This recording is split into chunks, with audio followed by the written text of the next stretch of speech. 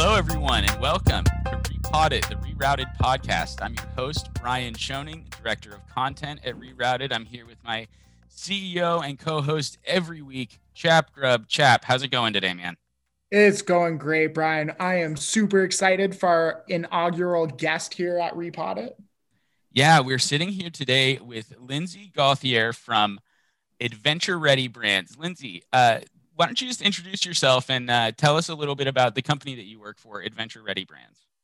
Yeah. Hey, guys. My name is Lindsay. I'm the Director of E-commerce over at Adventure Ready Brands. We are a really great company in Littleton that has several brands you probably know and love, from everything from first aid kits. So we have Adventure medical kits all the way to repellents. We carry and make Benz and Natrapel. And we also have great brands like our brand out in Montana, Counter Assault, which is bear spray.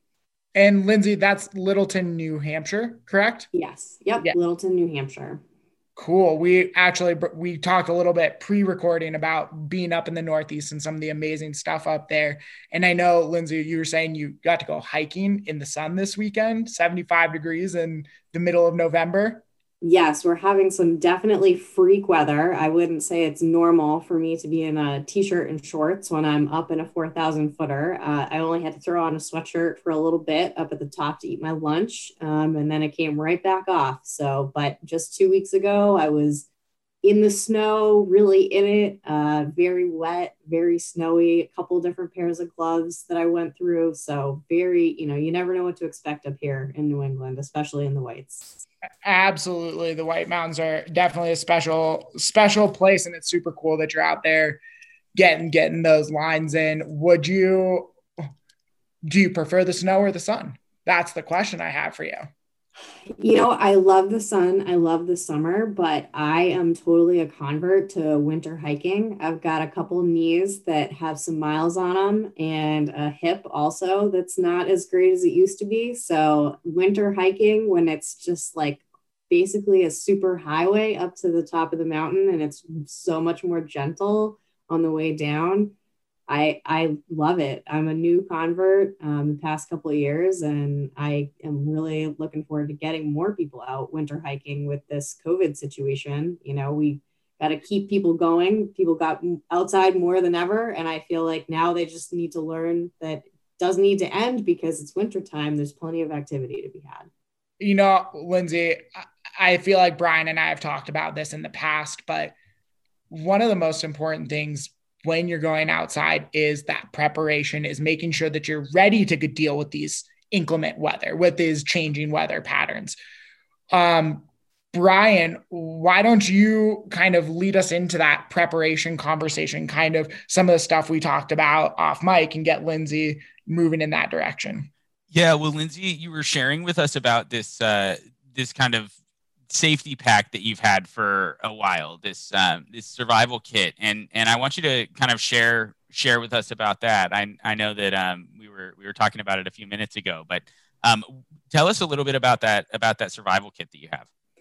Yeah, so I've only worked for Adventure Ready Brands for the past 6 months, but this is a product actually of ours, and it's something that my papa got me, my grandfather, over 12 ago, because he saw me going up and doing a lot more hiking on my own, leading groups, getting a lot more people involved. And, he's a huge advocate for being prepared and respecting the outdoors. And so he got me this amazing little kit. It's called the Scout from Survive Outdoors Longer, and it has basic emergency supplies. I've never had to use it, so it's great. It's in a great dry bag. Goes right in my pack every time that I go out. Big hike, small hike, doesn't matter, because I just want to be prepared and make sure that no matter where I end up, that I'm going to be safe and be able to make it through the night. So as I've gotten a lot of people into hiking over the years, it's an item that I've bought them time and time again. I'm a huge advocate. We were just talking about people really need to respect Mother Nature, and I want more people out there, but I also want them to do it safely. And I don't want the rescue service to have to go out and get them. Obviously they will if they need to, but it's always better to be prepared, be able to get yourself out of a situation, or be able to hunker down and keep yourself safe until someone can come and rescue you. So Lindsay, what's in that kit? I was going to ask the Yes. same question, chap. That's great. We are on the same page there. So the basics of survival are shelter, fire, signaling, and food. And so this little kit has all of those things and a couple more. So basically, it has an emergency blanket, it has tinder, it has matches. You have a signaling mirror. You also have a whistle. Very important for getting people to know where you are, because you should never keep wandering around. If you don't know where you are, you should just sit and hang tight and stay in one spot so you don't get even further away from rescue or your group. And then it has a little sewing kit, which can also be fish with. So it has like safety pins, and it has some thread, and it has some fishing line, and that's all in like a nice little kit. And then it also has a compass and some small rolls of like duct tape, so that it's not super heavy. So, yeah. And then it all comes in a dry bag. So that way, if you get soaked or if you fall in water, no matter what, like all of this stuff is contained and it's not going to get wet and mucky. How much does one of these survival kits cost? Oh boy, that is one thing that I did not note, since I did not buy it and I haven't bought one in a while. I believe that it's $24.99, but don't quote me on that. Okay, great. We can leave a link in the description for something like it as well, and we can confirm that. But if it that kind of range, is it $25? Is it $150? That kind of thing. Not expensive. So it's very approachable price point for people to have what they need. I was also going to say, pro tip, I'm pretty sure I could find all the things Lindsay mentioned in my kitchen right now. So I don't know about you guys, but pretty close. Maybe besides the tinder, I can find pretty much everything else. So don't hesitate to assemble your own packs, because as Lindsay mentioned, what's crucially important is that preparation, that education, going out, being responsible and being prepared. It doesn't really matter where the kit comes from. You just want to make sure you know what's in there and you know how to use it. Right. Yeah. And that's a great point, about everything, including first aid too. Even if you buy a pre-assembled kit or you put your own kit together, it's always important to double check all your supplies in there before you go out. It's a part of like my routine. I just double check, make sure, do I have, I know I use a lot of medical tape because I have hot feet, they get blisters. So I prep my feet every time. So I always check, is there enough in there so that I could redress my feet a couple times if I need to out on the trail, or my medications up to date. Yep. I just always am double checking, making sure that everything I need is going to actually help me. I'm not going to get out there and be like, don't have any more tape. My emergency blanket ripped, whatever it is. You always just want to double check your supplies. I love that pro tip, Brian. I'd love to make a big point of emphasis for all of our listeners on that. Check your things before you go out into the backcountry. Make sure you have all the things you need. Make sure they're the right things. I mean, I always bring 2 headlamps. You know why? Because almost always somebody on my trip does not bring one. And so I do too, chap. I have 2, and I always go in my pack, because you never know, like, you're going to get out there and someone's going to be like, oh, I've used this headlamp for 2 years and the batteries are bad now, and I didn't think of that. Or my headlamp's broken, it got smashed on a rock, and there's nothing worse than coming out in the dark without a light. So, right. So Lindsay, I feel like this might be a philosophy of camping that you've heard of. One of the things that I was taught I did a bunch of NOLS stuff as a kid. Through that program, they always talked about bomb-proofing your shelter, bomb-proofing your area, meaning you leave your camp set up that if a bomb or winds or storms went off, nothing would be disruptive. There would be no chaos. It would be right where you left it, because everything was packed and managed whenever you left. Are you familiar with that at all? Is that something that you practice? It is not like that particular theory I have not heard of, but I got a lot of my outdoor knowledge from my papa, who gave me this little kit. He is the one that started taking me hiking when I was a young girl, and he always talked about being prepared. Like, couldn't stress it enough. Bought me the Not Without Peril book about all the deaths that have happened in the White Mountains. I do, again, the same thing for friends that I get into hiking.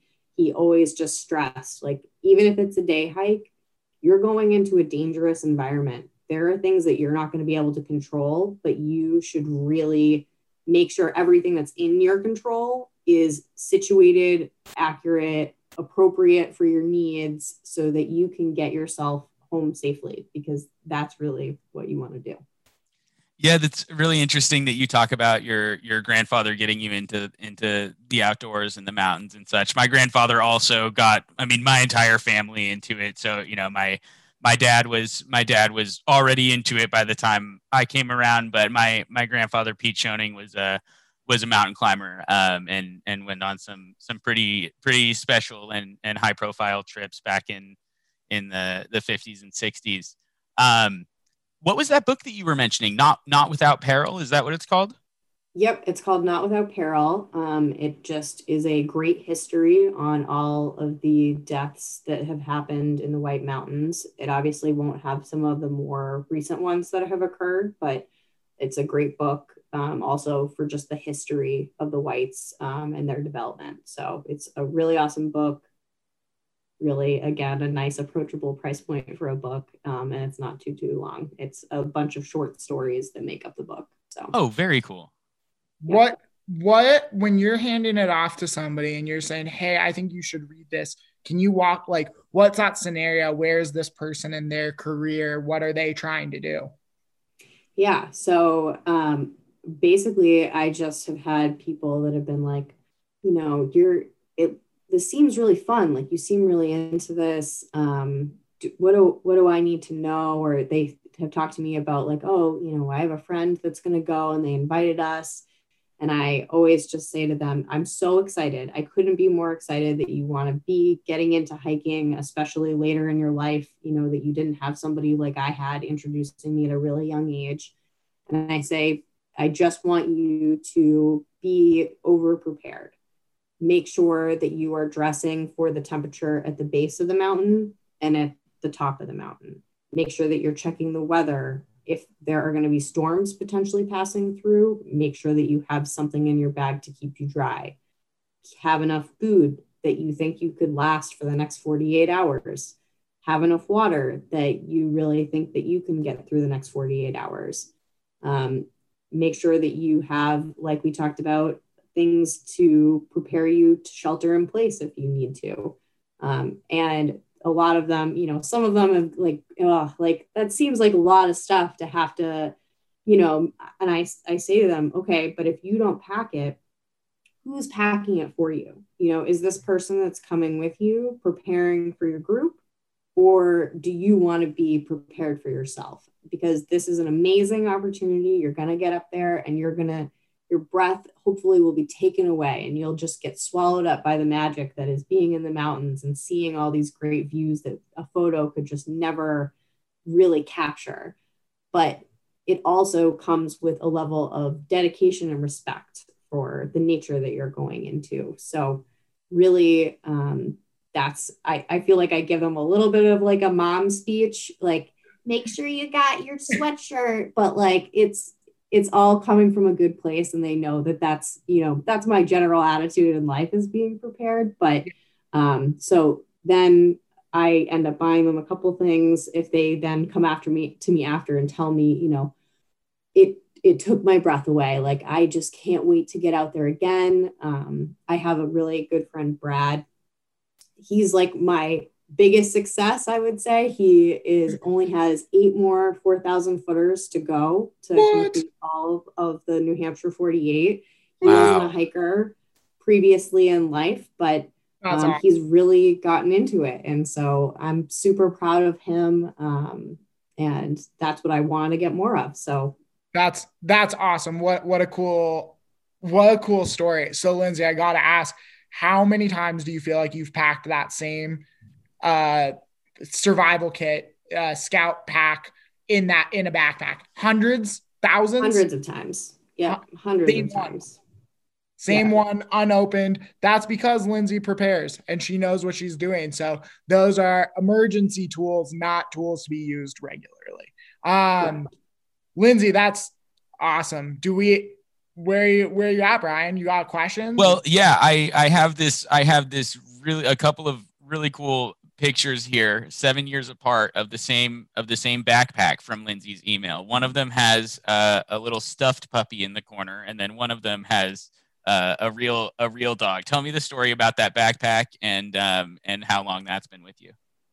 Sure. Yeah. So it's a North Face Hotshot. My grandfather bought it for me 20 plus years ago. We were coming off of a hike and we were in North Cromway, and he was tired of hauling up gear for both of us. And so we went into what was then where EMS was, Eastern Mountain Sports, which was in a hotel. It's very weird. You walk into the hotel and you walk through the lobby, and then the EMS is at the back.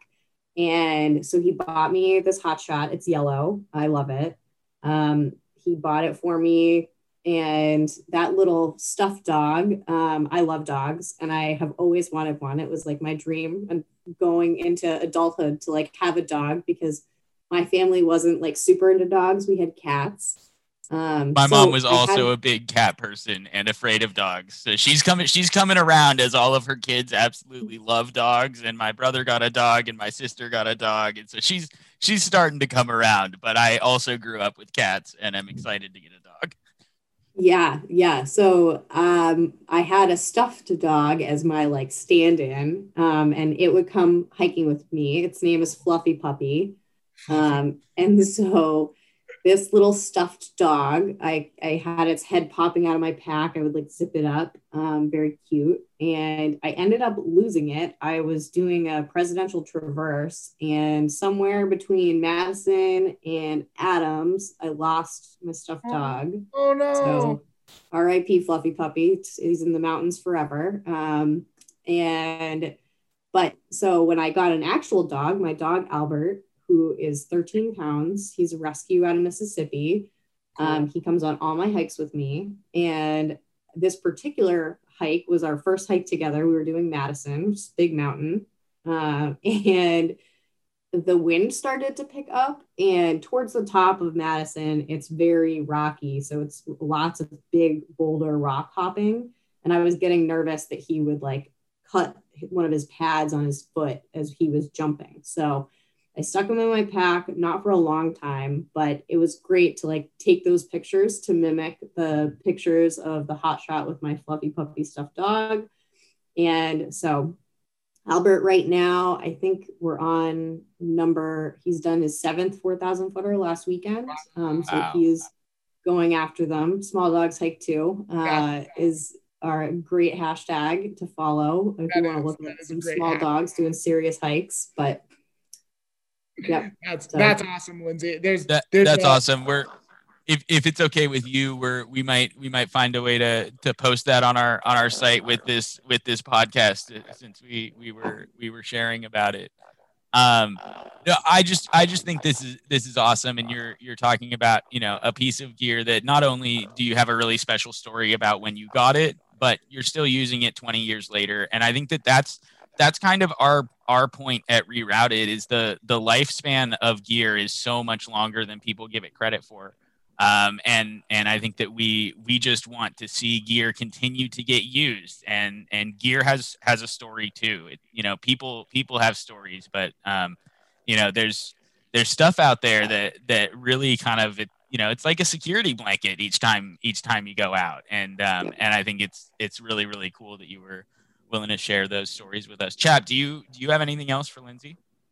Lindsay, you're awesome. I'm super glad that you reached out and came on the show, because you really talked about a lot of the same stuff that we stand for. And it was super cool that our inaugural guest, without prompting, really was on the same page as us. And it's really exciting and really energizing. Thank you so much. Awesome. Well, that has been the Rerouted podcast, Repot It, with Lindsay Gauthier and Chap Grubb and myself, Brian Schoening. Thank you guys so much for listening.